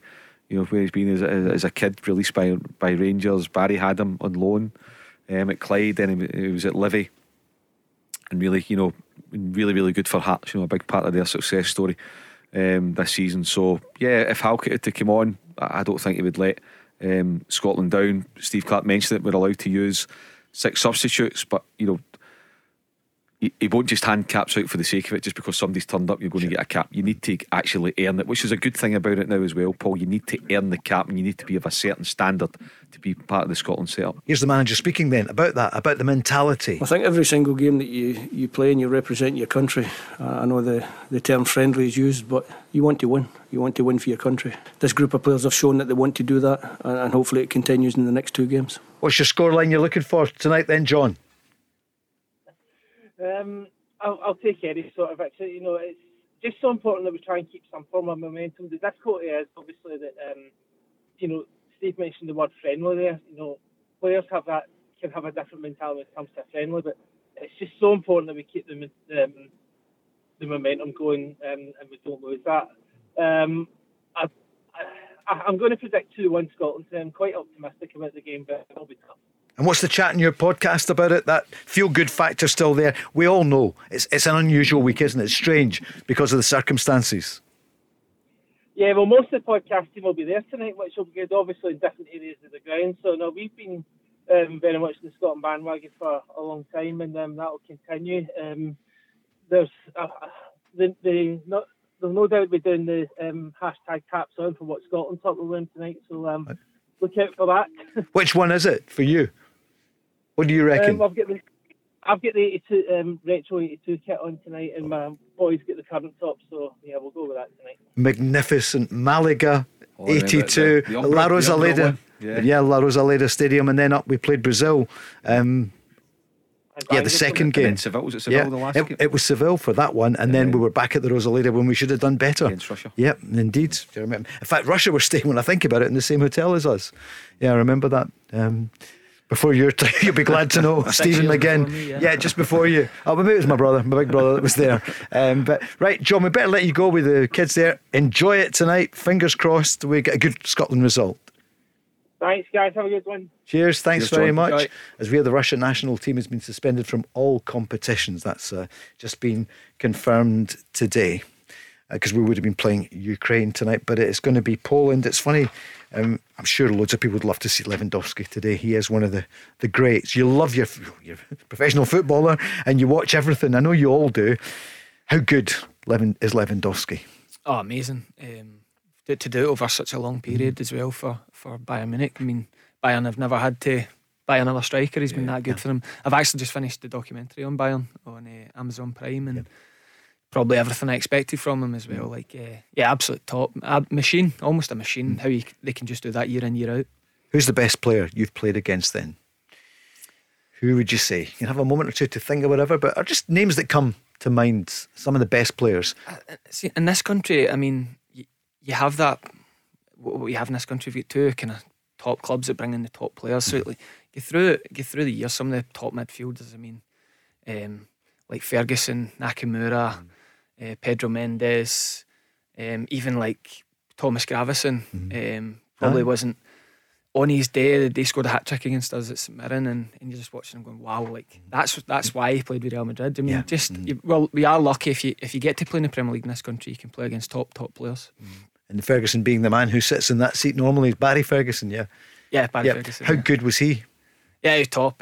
Obviously Rangers main man. I actually played when I played in the reserve game when he came back to Rangers, quite high profile reserve game at St Mirren, and that was the one, and he actually approached the game like it was a real game, which I quite liked, and they beat us, but tried to have a couple of kicks at him, but he could just he had a bit of an aura as their leader, and obviously a top player. He doesn't play a friendly, does he, Mark? As we know, you've not got him in the sixes yet. He's playing this weekend. Of course, it's a Rangers select, isn't it, against the rest of the world? Yeah, on Saturday afternoon at Ibrox. That'll he be and quite Figo, an occasion. He was saying yesterday, I'm doing a photo call with Figo. Where's Figo?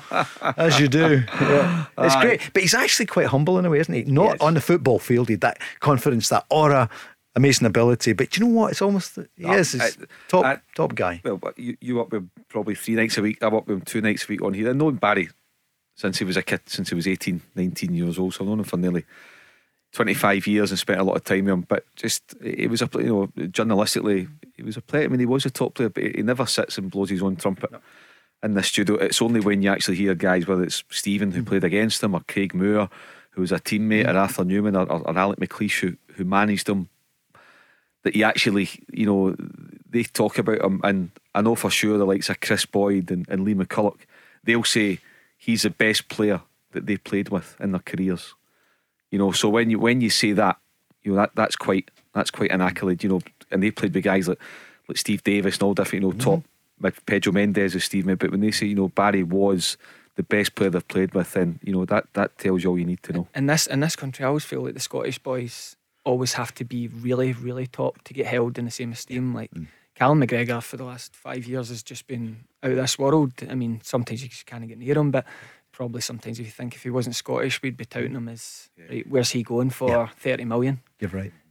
So we do have that wee issue in Scotland. Barry describes him as a Rolls Royce of a player, and while he was still at Alloa in January when they played Celtic, he said Callum McGregor is different class. They've got similarities from when you play against them. Quite similar in quite a lot of ways. Stephen McGinn of Kilmarnock is with us. Who's the worst player you played against? I'm only kidding. Feel free if you. No. But just see on Lewandowski, Paul, because I know down south, and I think it's irking a few people up here. Heard a few of the boys at 6-a-side talking about it. And Jim White's station, they're talking about Harry Kane, best player in the world, best striker in the world right now. Lewandowski's, I don't know about you, but Lewandowski's, with the greatest respect to Harry Kane, he's top drawer. But Lewandowski's another level above, is he not? I thought because the conversation was like, is he the best number 9 in the world? Karim Benzema and Lewandowski have been Bayern Munich and Real Madrid for the last 10 years. And like no replacement, but top out of this world. Harry Kane. I mean, he is terrific and all that, but did I mention I was at Wembley? I was at the game, and you said that rankles with your brother, that in the Euros they maybe just didn't, we didn't do as well as we should have in that first game. I don't know if it does with John, but I could imagine Czech Republic, we should have been a wee bit braver, Mark. But that's the history. Let's hope we're in Qatar later this year in November. Yeah, but I think that they certainly have learned from it. They all say, it was a learning experience, but I always say, so what did you learn? And sometimes you ask people that, they actually can't tell you, and it's just their parents. But when you speak to the Scotland guys and Steve Clark, they have learned from that experience, and you see it because they put it to good use. For example, the recovery after that thumping in Copenhagen to get to where they are now, 6 wins in a row and potentially 180 minutes away from the World Cup final. So they have learned, and they've used that, albeit it was a good experience, but it turned into a slightly negative one for them. They've used it in a positive way. The other thing, my feelings on the Euros as well, Czech Republic and Croatia had a major advantage in terms of Hampden wasn't anywhere near as powerful as it could have been. Yep. Like the game, our best performance at Wembley, there was much more people there. They were allowed a lot more people on the ground, and our players grew with that. I mean, I felt a full hand in that day. It would have been a better Scotland performance, no doubt. How many did we have? Was it 11,000 or something, wasn't it? Something like that, Paul, yeah. It's another one we got wrong. And it felt like that. It did, like, didn't it? Whereas Wembley, by the end of the tournament, was full. It was, yeah. And there was 20,000 at Wembley, but it was a great atmosphere. It felt much more, but Hampden was not much more than 10,000. We got that wrong. I'd hated to be in charge, but come on. But anyway, that was then. This is now. Tonight it's Scotland against Poland. We're also going to talk about some of the other headlines today, and we're back with that just after this. The Go Radio Football Show with the Taxi Centre. Visit their showroom in Darnley, Glasgow to test drive your new taxi. Let's go. Thanks, Chris. He's wearing a fine Japan top from 2006, Mark. You were there, World Cup 2006. I'll come back to it in a moment or two. We've got the Scotland team for tonight for the match with Poland. Craig Gordon, of course, in goal, his 65th cap for Scotland, equaling Willie Miller. Greg Taylor is in, number 3. Scott McTominay, number 4. Grant Hanley, wearing 5. Kieran Tierney, number 6. The captain, wearing number 7. Your brother, John McGinn, is the captain. I thought you'd done me there when you said Grant Hanley is wearing. Yeah. I was trying to be a bit of dramatic. John McGinn, captain. How are you feeling, Stephen? Yeah, delighted. Absolutely buzzing to get along now. Callum McGregor's wearing number 8. Shea Adams, number 10. Ryan Christie, 11. Wearing 14 is Billy Gilmour. And Nathan Patterson in wearing number 22. On the bench, Sander Clark called up during the week. Liam Kelly, Stephen O'Donnell, Ross Stewart called in from Sunderland, Jack Henry, Craig Halkett, Ryan Jack, Stuart Armstrong, Aaron Hickey, he's made it to the bench, Jacob Brown, Lewis Ferguson, double scorer at the weekend, penalties, and Kenny McLean. Stephen, what do you make of that lineup? Is that far from what you thought? And more importantly, what do you reckon? Strong? Yeah, really strong. Since Steve Clark kind of fell into that formation, the only really ever doubt with the formation is he going to go with 2 strikers with 1 behind, or 2 behind with one striker? So with Lyndon Dykes been unavailable, it was just a matter of Ryan Christie or Stuart Armstrong for me, and he's gone for Ryan Christie. So is that 3-4-3? Yeah, we have a 3-4-3, 3-4-2-1. Paul, it's Craig Gordon in goals. You're back to Glasgow. Scott McTominay, Grant Hanley, Kieran Tierney. Your 2 wing backs, Nathan Patterson and Greg Taylor. Your 2 central midfielders are Callum McGregor and Billy Gilmour, and then you've got John McGinn and Ryan Christie in behind Shea Adams, and a really good bench as well. Really strong bench, isn't it? Yeah. Mark, your thoughts overall? John McGinn, captain. We didn't know. Yeah. But I think Rob called it, in terms of John being the official vice captain, and Stephen thought that was the case. I wasn't sure, to be honest, if that was the case. I thought there was a kind of senior committee of 3 or 4. Your Kieran Tierney's, your John McGinn's, your Grant Hanley's that were slotted in underneath Andy Robertson. But it's now clear that John McGinn's a vice captain, and why not? He's been outstanding for 5 or 6 years. He's absolutely ripped up the Premier League. Steven Gerrard loves him, absolutely loves him. And remember, he's on his 3rd manager at Aston Villa, and every time he's impressed. Steve Bruce signed him, Dean Smith loved him, and now he's got Steven Gerrard, one of the best midfielders that the European football has seen in the past 50 years. And Steven Gerrard absolutely loves him to bits, but he's going to have to fight to keep on him in the summer, because there's no doubt there's interest in him, and I think there'll be concrete bids for him in the summer. Is there a bit of banter with John and with his manager, or maybe he doesn't know him well enough just yet, or comfortable enough on that? Obviously, with John's Celtic connections, I mean, the number of times on the radio that Mark reverted to the John McGinn conversation, he should have at that point, he was ready to sign for Celtic, but he went to Aston Villa. But is there a bit of banter with Steven Gerrard and John? I think if you have any sort of dealings with John, you realise there's banter with John and everyone. Yeah. So not that I know for definite they have it, but I could bet my life on it that he'll have banter about it. So I'm actually pretty pleased for Greg Taylor. Actually, I think he's been in a lot of squads, and how must it feel to be the third left back behind Kieran Tierney and Andy Robertson? So the chances finally came for him. It's a chance to keep up his Celtic form, and it'll be a proud night for him. And you made that point about Scottish base players have to be, try even harder. Or, the prophet not recognising his own country. It's the old thing, isn't it? People, you have to be extra special to get even the applause of the crowd. Yeah, well, himself and Anthony Ralston. I mean, I think the Celtic support are pretty unanimous that they wouldn't have been what they were looking for going forward this season, but they've really fitted into this system Ange goes with, and both at times have really excelled, and he's got his rewards tonight. He's in the Scotland team. You look at the starting 11, Paul, you look at the 10 outfield players, only 2 playing in the Premiership, the 2 Celtic players, Greg Taylor and Callum McGregor. 7 in the English Premier League, and Ryan Christie playing for Bournemouth on the verge of winning promotion. Then you look at the bench, littered with quality as well. I know we keep saying it, but sometimes you have just got to remind yourselves, we have got a really good squad. If you say, look where we were 3 years ago and look at us now, it's absolutely night and day, and a lot to be excited about. Really, that's a right good starting 11. Craig Gordon, here he is speaking about this game tonight and about how they're all feeling about it. Enjoy being together. We've been relatively successful in recent times. You mentioned the good run that we're on, and it's been a while since we've actually got together, so I think everybody was looking forward to being in camp again, and whoever we play, we're looking forward to it, and everybody's turned up that was able to, and we've still got a really strong squad. So yeah, just looking forward to being in this environment again and playing and hopefully getting good results. Stephen made that point as well, Mark Guidi. Remember, we used to hear, so and so pulls out so and so, and you say, come on, there's too many of them, it can't be a coincidence. In the bad old days, nobody pulls out now. No. Virtually nobody. Yeah, and another thing as well, Paul, when we hope that we get to the World Cup in 2022 later this year, we hope that we make it. And if we don't, obviously there'll be major disappointment. But when you look through again this starting lineup, who's on the bench, who's missing tonight, like Lyndon Dykes and Andy Robertson, David Marshall, people like that. But this isn't a squad that's ready to break up.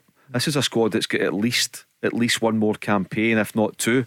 And you look at the nucleus of the starting team. There's guys already on 40, 50 caps. There'll be a number of these players, Paul, that could go on and get 80, 90, 100 caps for country. They're here for the next 6, 7, 8 years, from your Kieran Tierney's to your John McGinns, to your Andy Robertsons, to your Che Adams, to your Billy Gilmores, to your Nathan Pattersons. These guys are here for the long haul. We don't have AR26 playing tonight, the captain, but hopefully he'll be back soon.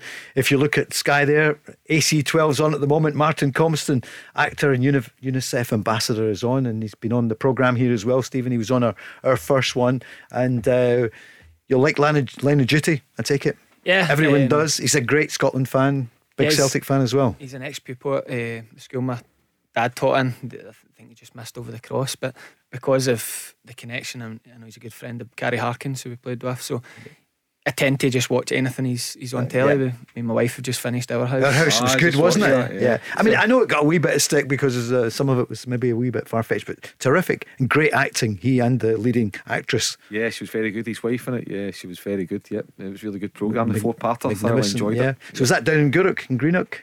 Yeah, down in Gourock, yeah. So just if he's on any sort of series, we tape it and we watch it. But big football fan as well. I've seen him slotting a couple of penalties past Craig Gordon on social media today as well. Oh, did he? Yeah. And I heard them the other morning, on TalkSport. They were talking about actors who can play a bit, and they mentioned Martin Compston.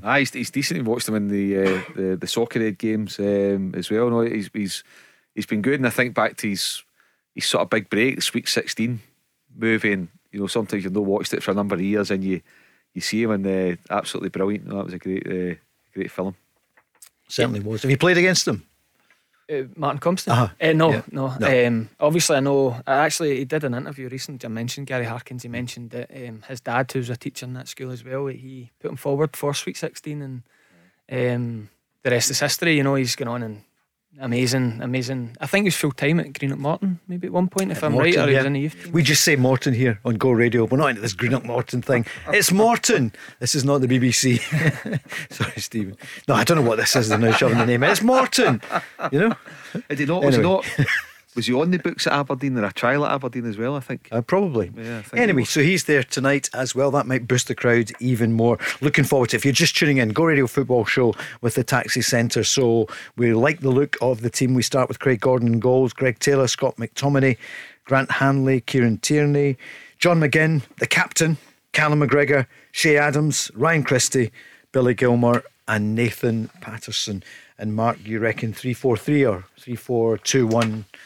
Shea Adams. Yeah, 3-4-2-1. I think Paul's out will probably shape up. Yep, 3-4-2-1. We always say we're not blessed with that many strikers at the moment, but Shea Adams is in good form. Yeah, we know Lyndon Dykes out at the moment, but what about Shea Adams? If you missed it earlier on, Stephen McGinn, you played alongside him a number of years ago at Sheffield United. Yeah, and I think his last game at Hampden, he scored that memorable goal, and I think he's really I think when you see someone, although he's playing in the regular in the English Premier League, sometimes you playing for Scotland international level is a step up, and I think in the last few games he's really started to look like a proper international number 9, and really happy for him. I think there's even more to come from him. Stephen Naismith is part of the backroom team. He was on duty with the media yesterday. He's been speaking about the new faces who've been in the camp. Big Ross that's come in, you can tell he appreciates being here, and he seems to have enjoyed it so far. But these guys have come in, rightly so, but again they've got to see this week as their chance to. They don't need to have a man of the match performance, but they need to show that they're comfortable in this environment and with this group. When I was a young player coming into the national team, the biggest time you realise this is an upgrade is as soon as you step in the training pitch, because from the warm up to the passing to any possession boxes you do at games, it's sharper, because you've got the quality of player, but then you've got everyone trying to be in that team. It's a great line, Stephen McGinn, isn't it, that he says it's a step up for everybody. Yeah, right on cue. Stephen Naismith's backed me up. But I also we signed Ross Stewart from Albion Rovers at St Mirren. Jack Ross signed him, and probably similar to Shea in terms of you could see he was quite raw. He came from the juniors not long before that, and you could see he had attributes, and he went away to Ross County and really became their number 9, won the league and took a lot of confidence from that, and he's really kicked on. Delighted for the big man. Scourge of a few of the bigger sides as well, wasn't he, Mark, when he was up at Ross County? He was, yeah. He scored a few goals. He played through the middles at number 9. I think he could come off the left as well if needed to. And I think we said the other night, to go down to Sunderland, there's no hiding place at Sunderland. It's a massive club. You've got 30,000 there every week. If you don't produce the goods, they're not slow and let you know. But he's been great value at 300 grand. He's been great value for money. Ross Stewart, brilliant. And as Stephen said, probably that sticky smell at St Mirren where people thought, actually, are you going to be able to make the grade, big man, as a full-time player? Probably a lot of people have said, no, you're not. But then he goes to Ross County and boom, he's never looked back. Billy Gilmour, so much was talked about him in the summer. He's obviously at Chelsea, he's been at Norwich, and that's been tough for him, and he got a bit of stick there as well. Did that surprise you, Stephen, that some of the fans there at Norwich? No, because it's different, isn't it? It's, the games he played in Chelsea are playing European champions. I mean, and you can see his quality. I mean, he's playing with Scotland. Going to Norwich wasn't going to be easy for anyone. They obviously, I know they spent a bit of money this time, but they were never going to be far away from where they are. And, you don't see all the ball. It's probably parts of his games that he's maybe never had to use at Chelsea that he's having to find. So he'll be stronger for it, and I'm sure he'll be better version coming back to Chelsea. And my goodness, back in June, the 18th or whatever it was at Wembley, he was in tremendous form. Yeah, he stole the show. He was brilliant. And I think one of the positive things I mentioned, John McGinn and having Dean Smith as his manager. Dean Smith likes the Scottish boys, and Dean Smith getting into Norwich, all of a sudden Billy Gilmour's hardly ever, if at all, been out in the starting 11. So he's got an appreciation of the work ethic, of the talent, and I think that was a real plus. But I know Daniel Farkas signed Billy Gilmour on loan, but Dean Smith's been really good for his career. nominees for Manager of the Month. I see Brendan Rodgers' name in there as well. He's turned the tide. It's been a tough month for him. Mikel Arteta on a great run, and Jurgen Klopp as well. Who's going to win the title in England for you, Stephen? Who do you reckon? Liverpool or Man City? I think I actually can't really see past Liverpool. Just the goals in their team now. They've got. I mean, they're one of those sides in the way Klopp builds them. Once they got on that kind of crest of a wave, like you don't know where the defeat's coming from, where the drop points are coming from. I mean, Man City are just awesome, but they can have a game without a striker, maybe not. But Liverpool, they just down at Arsenal didn't play well. Bring on Firmino, bring on Salah, and was it brought on Jota? Yeah, it's phenomenal, isn't it? Let's just bring on Roberto Firmino and Mo Salah, who might be on his way at the end of the season. But Mark, what do you reckon? What's your latest? We allow here, we can say you can change your mind. So it's I think Man City are going to win the Champions League this year, Paul. Right, that would be brilliant, wouldn't it? Yeah, and I think Guardiola, look, he wants to win everything. But I agree with Stephen. I think it's hard to see past Liverpool for the title. And I think Guardiola, it's been maybe a decade since he's won the Champions League. He's not won it out with Barcelona. You can see what they like at Man City, talk it down. They want the Champions League. They want it, and I think they'll do it this season. The one spanner in the works for me for that English league is Mo Salah and Sadio Mane play each other, and the loser doesn't go to the World Cup. The way the momentum is building for one of those boys, that's a real blow right in the time of the momentum coming. So if Mo Salah misses out, I mean, obviously top player, but maybe not quite when he comes back. He's so disappointed he wouldn't be going to a World Cup, or vice versa. Good insight there from Stephen McGinn. Egypt, Senegal. Yep. Great point. So, because Liverpool as well have got a chance to win either of them or both of them, they could. So, Champions League, which they'd love, they've got such a record there. But I suspect if they had the choice, Mark, they would go for the league. Liverpool. Win the title again. Yeah. I think Liverpool would go for that, and I think Man City would go for the Champions League. Yeah. So it might do a deal. And they play each other in the FA Cup semi-final, don't they? Yeah. I just think Jurgen Klopp's got this devilment of he's already won the League Cup, and he's got that kind of why not win the quadruple. Like, he knows what he's got in his team, and that mentality they've got. I just think there's something about them. And I think, I'm not just saying it because you're here, I've said that a couple of times.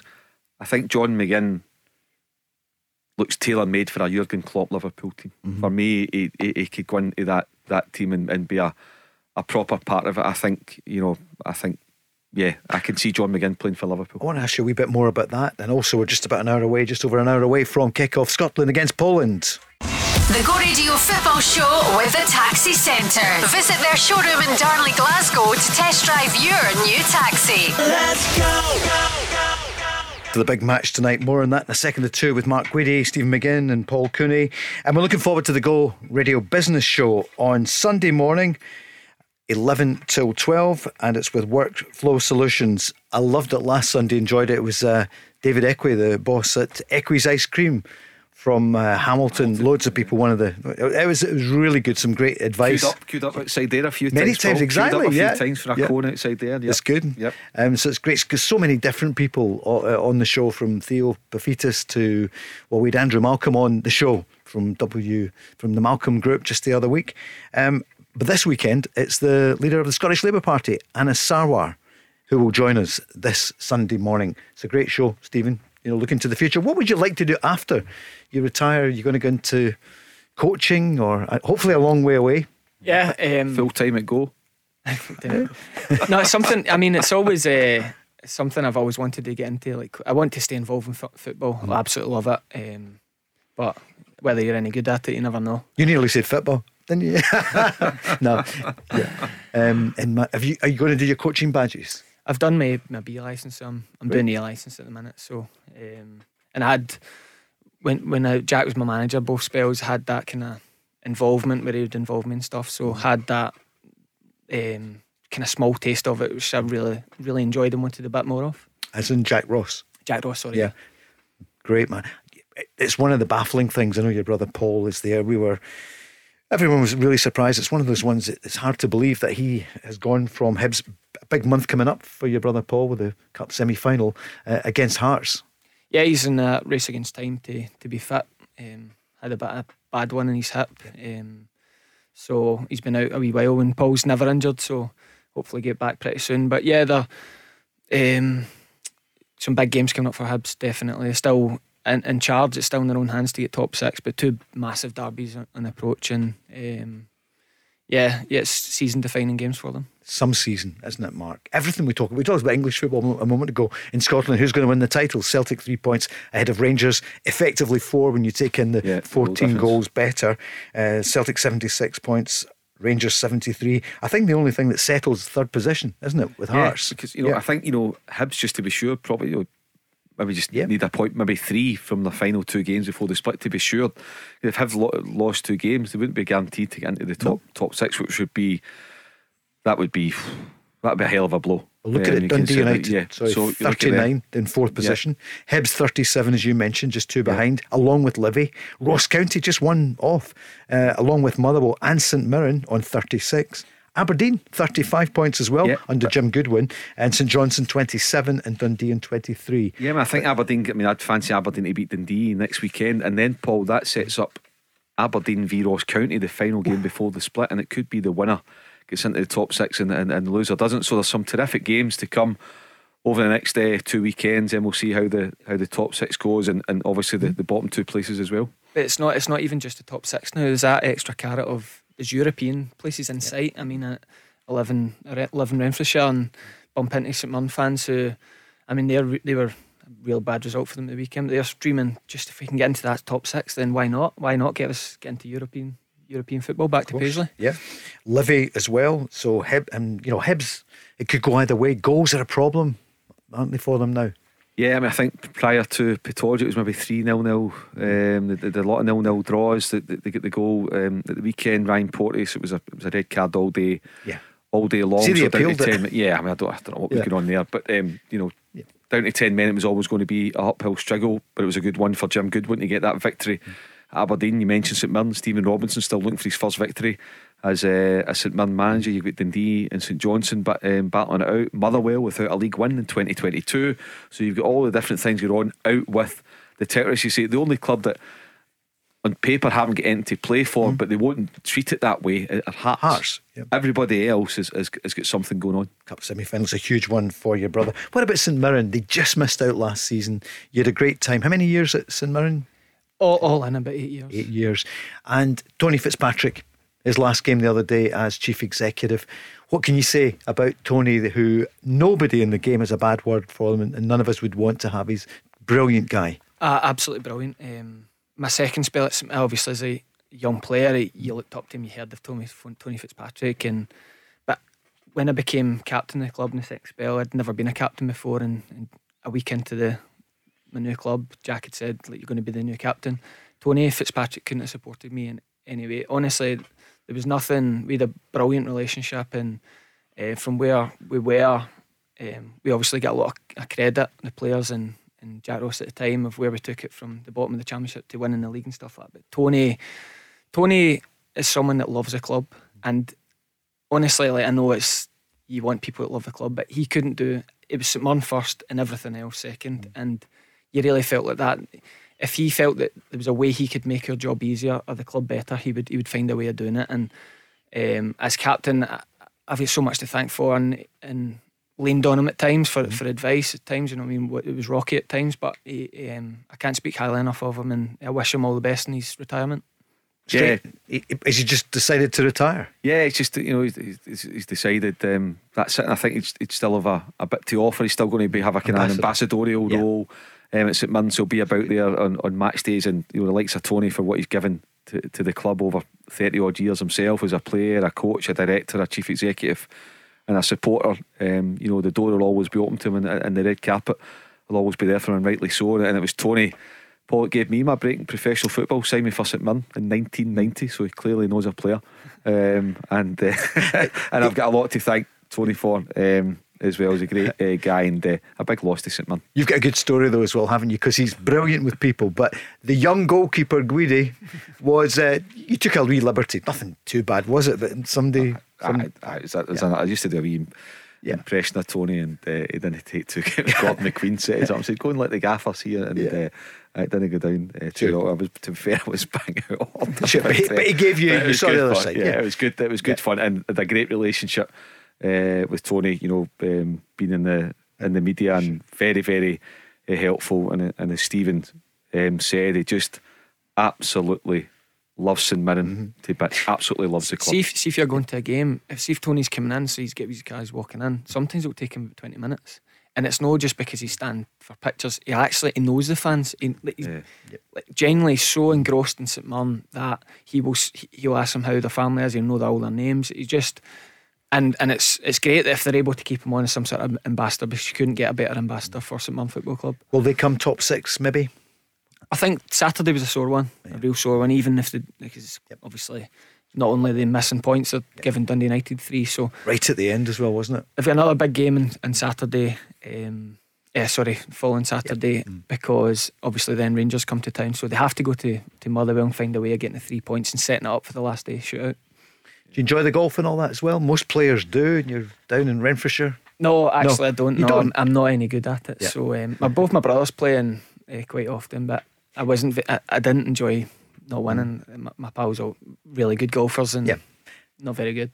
We'll go back to Scotland in a minute or two, but I want to mention you must be very proud of your granddad, who was chairman of Celtic, worked at Celtic, all his life, and he was the first, I think, one of the first non-Kellys or Whites to become chairman of the club. I think Tom Devlin had been just before him. Started the Celtic View, was commercial chief at Celtic, and took it into the new era. And then, of course, president of the SFA, and a great character, your dad, your granddad. Yeah, real good relationship with him. Absolutely loves that we all play football, and he doesn't miss a trick with any of it. And obviously, in my lifetime, he didn't want to work for the SFA, and it was just brilliant going into school and saying, that's my granddad, and we've got tickets, and brilliant relationship. And as I said, it's a great feeling about how proud he is about how well we've done it with the football. And hopefully he'll be proud. He is proud of you, but for the end of this season, the run-in now. So we had Chris Burke the other night, and then Davy Provan last night, ex-Kilmarnock. It's a bit of a takeover here, I think. Kilmarnock's finest here and Glasgow's finest.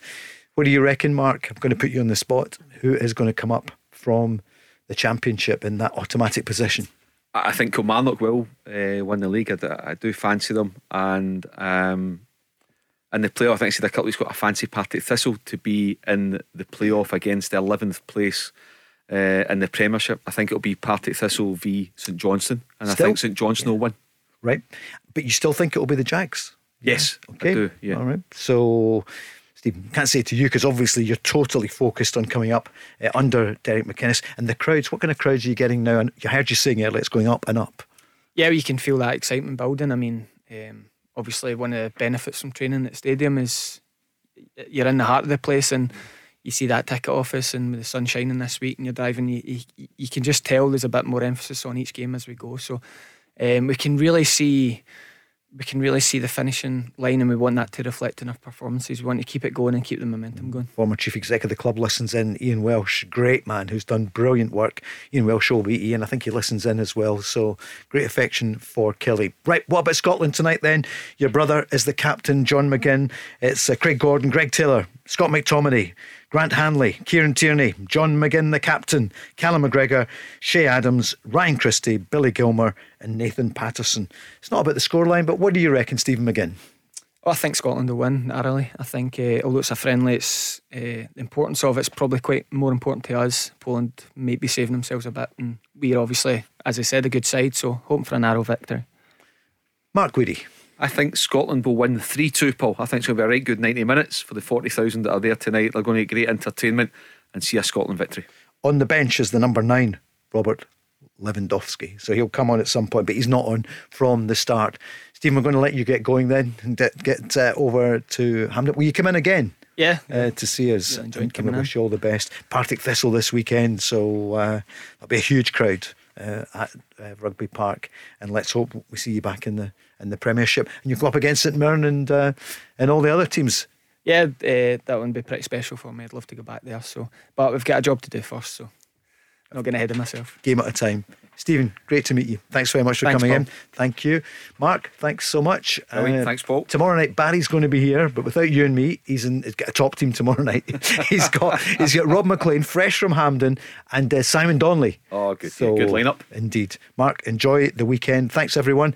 Zoe Kelly is coming up next after the news at 7. The Go Radio Football Show with the Taxi Centre. Visit their showroom in Darnley, Glasgow to test drive your new taxi. Let's go. Where do taxi drivers go when they need to buy a taxi? Well, the Taxi Centre have supplied cars to the trade for over 20 years, and they stock a huge range of motors from the world's leading manufacturers: Skoda, Kia, Toyota, Mercedes, Nissan, Ford, Hyundai, you name it. They've got saloons, MPVs, estates, minibuses, prestige cars, the lot, all under one roof, ready for immediate collection or free delivery anywhere on the mainland UK. With taxi trade exclusive discounts, flexible finance options and no hidden fees. They even throw in registration and 12 months road tax. So if you're a taxi driver who needs a new or used taxi, where would you go? TheTaxiCentre.com. Trade only.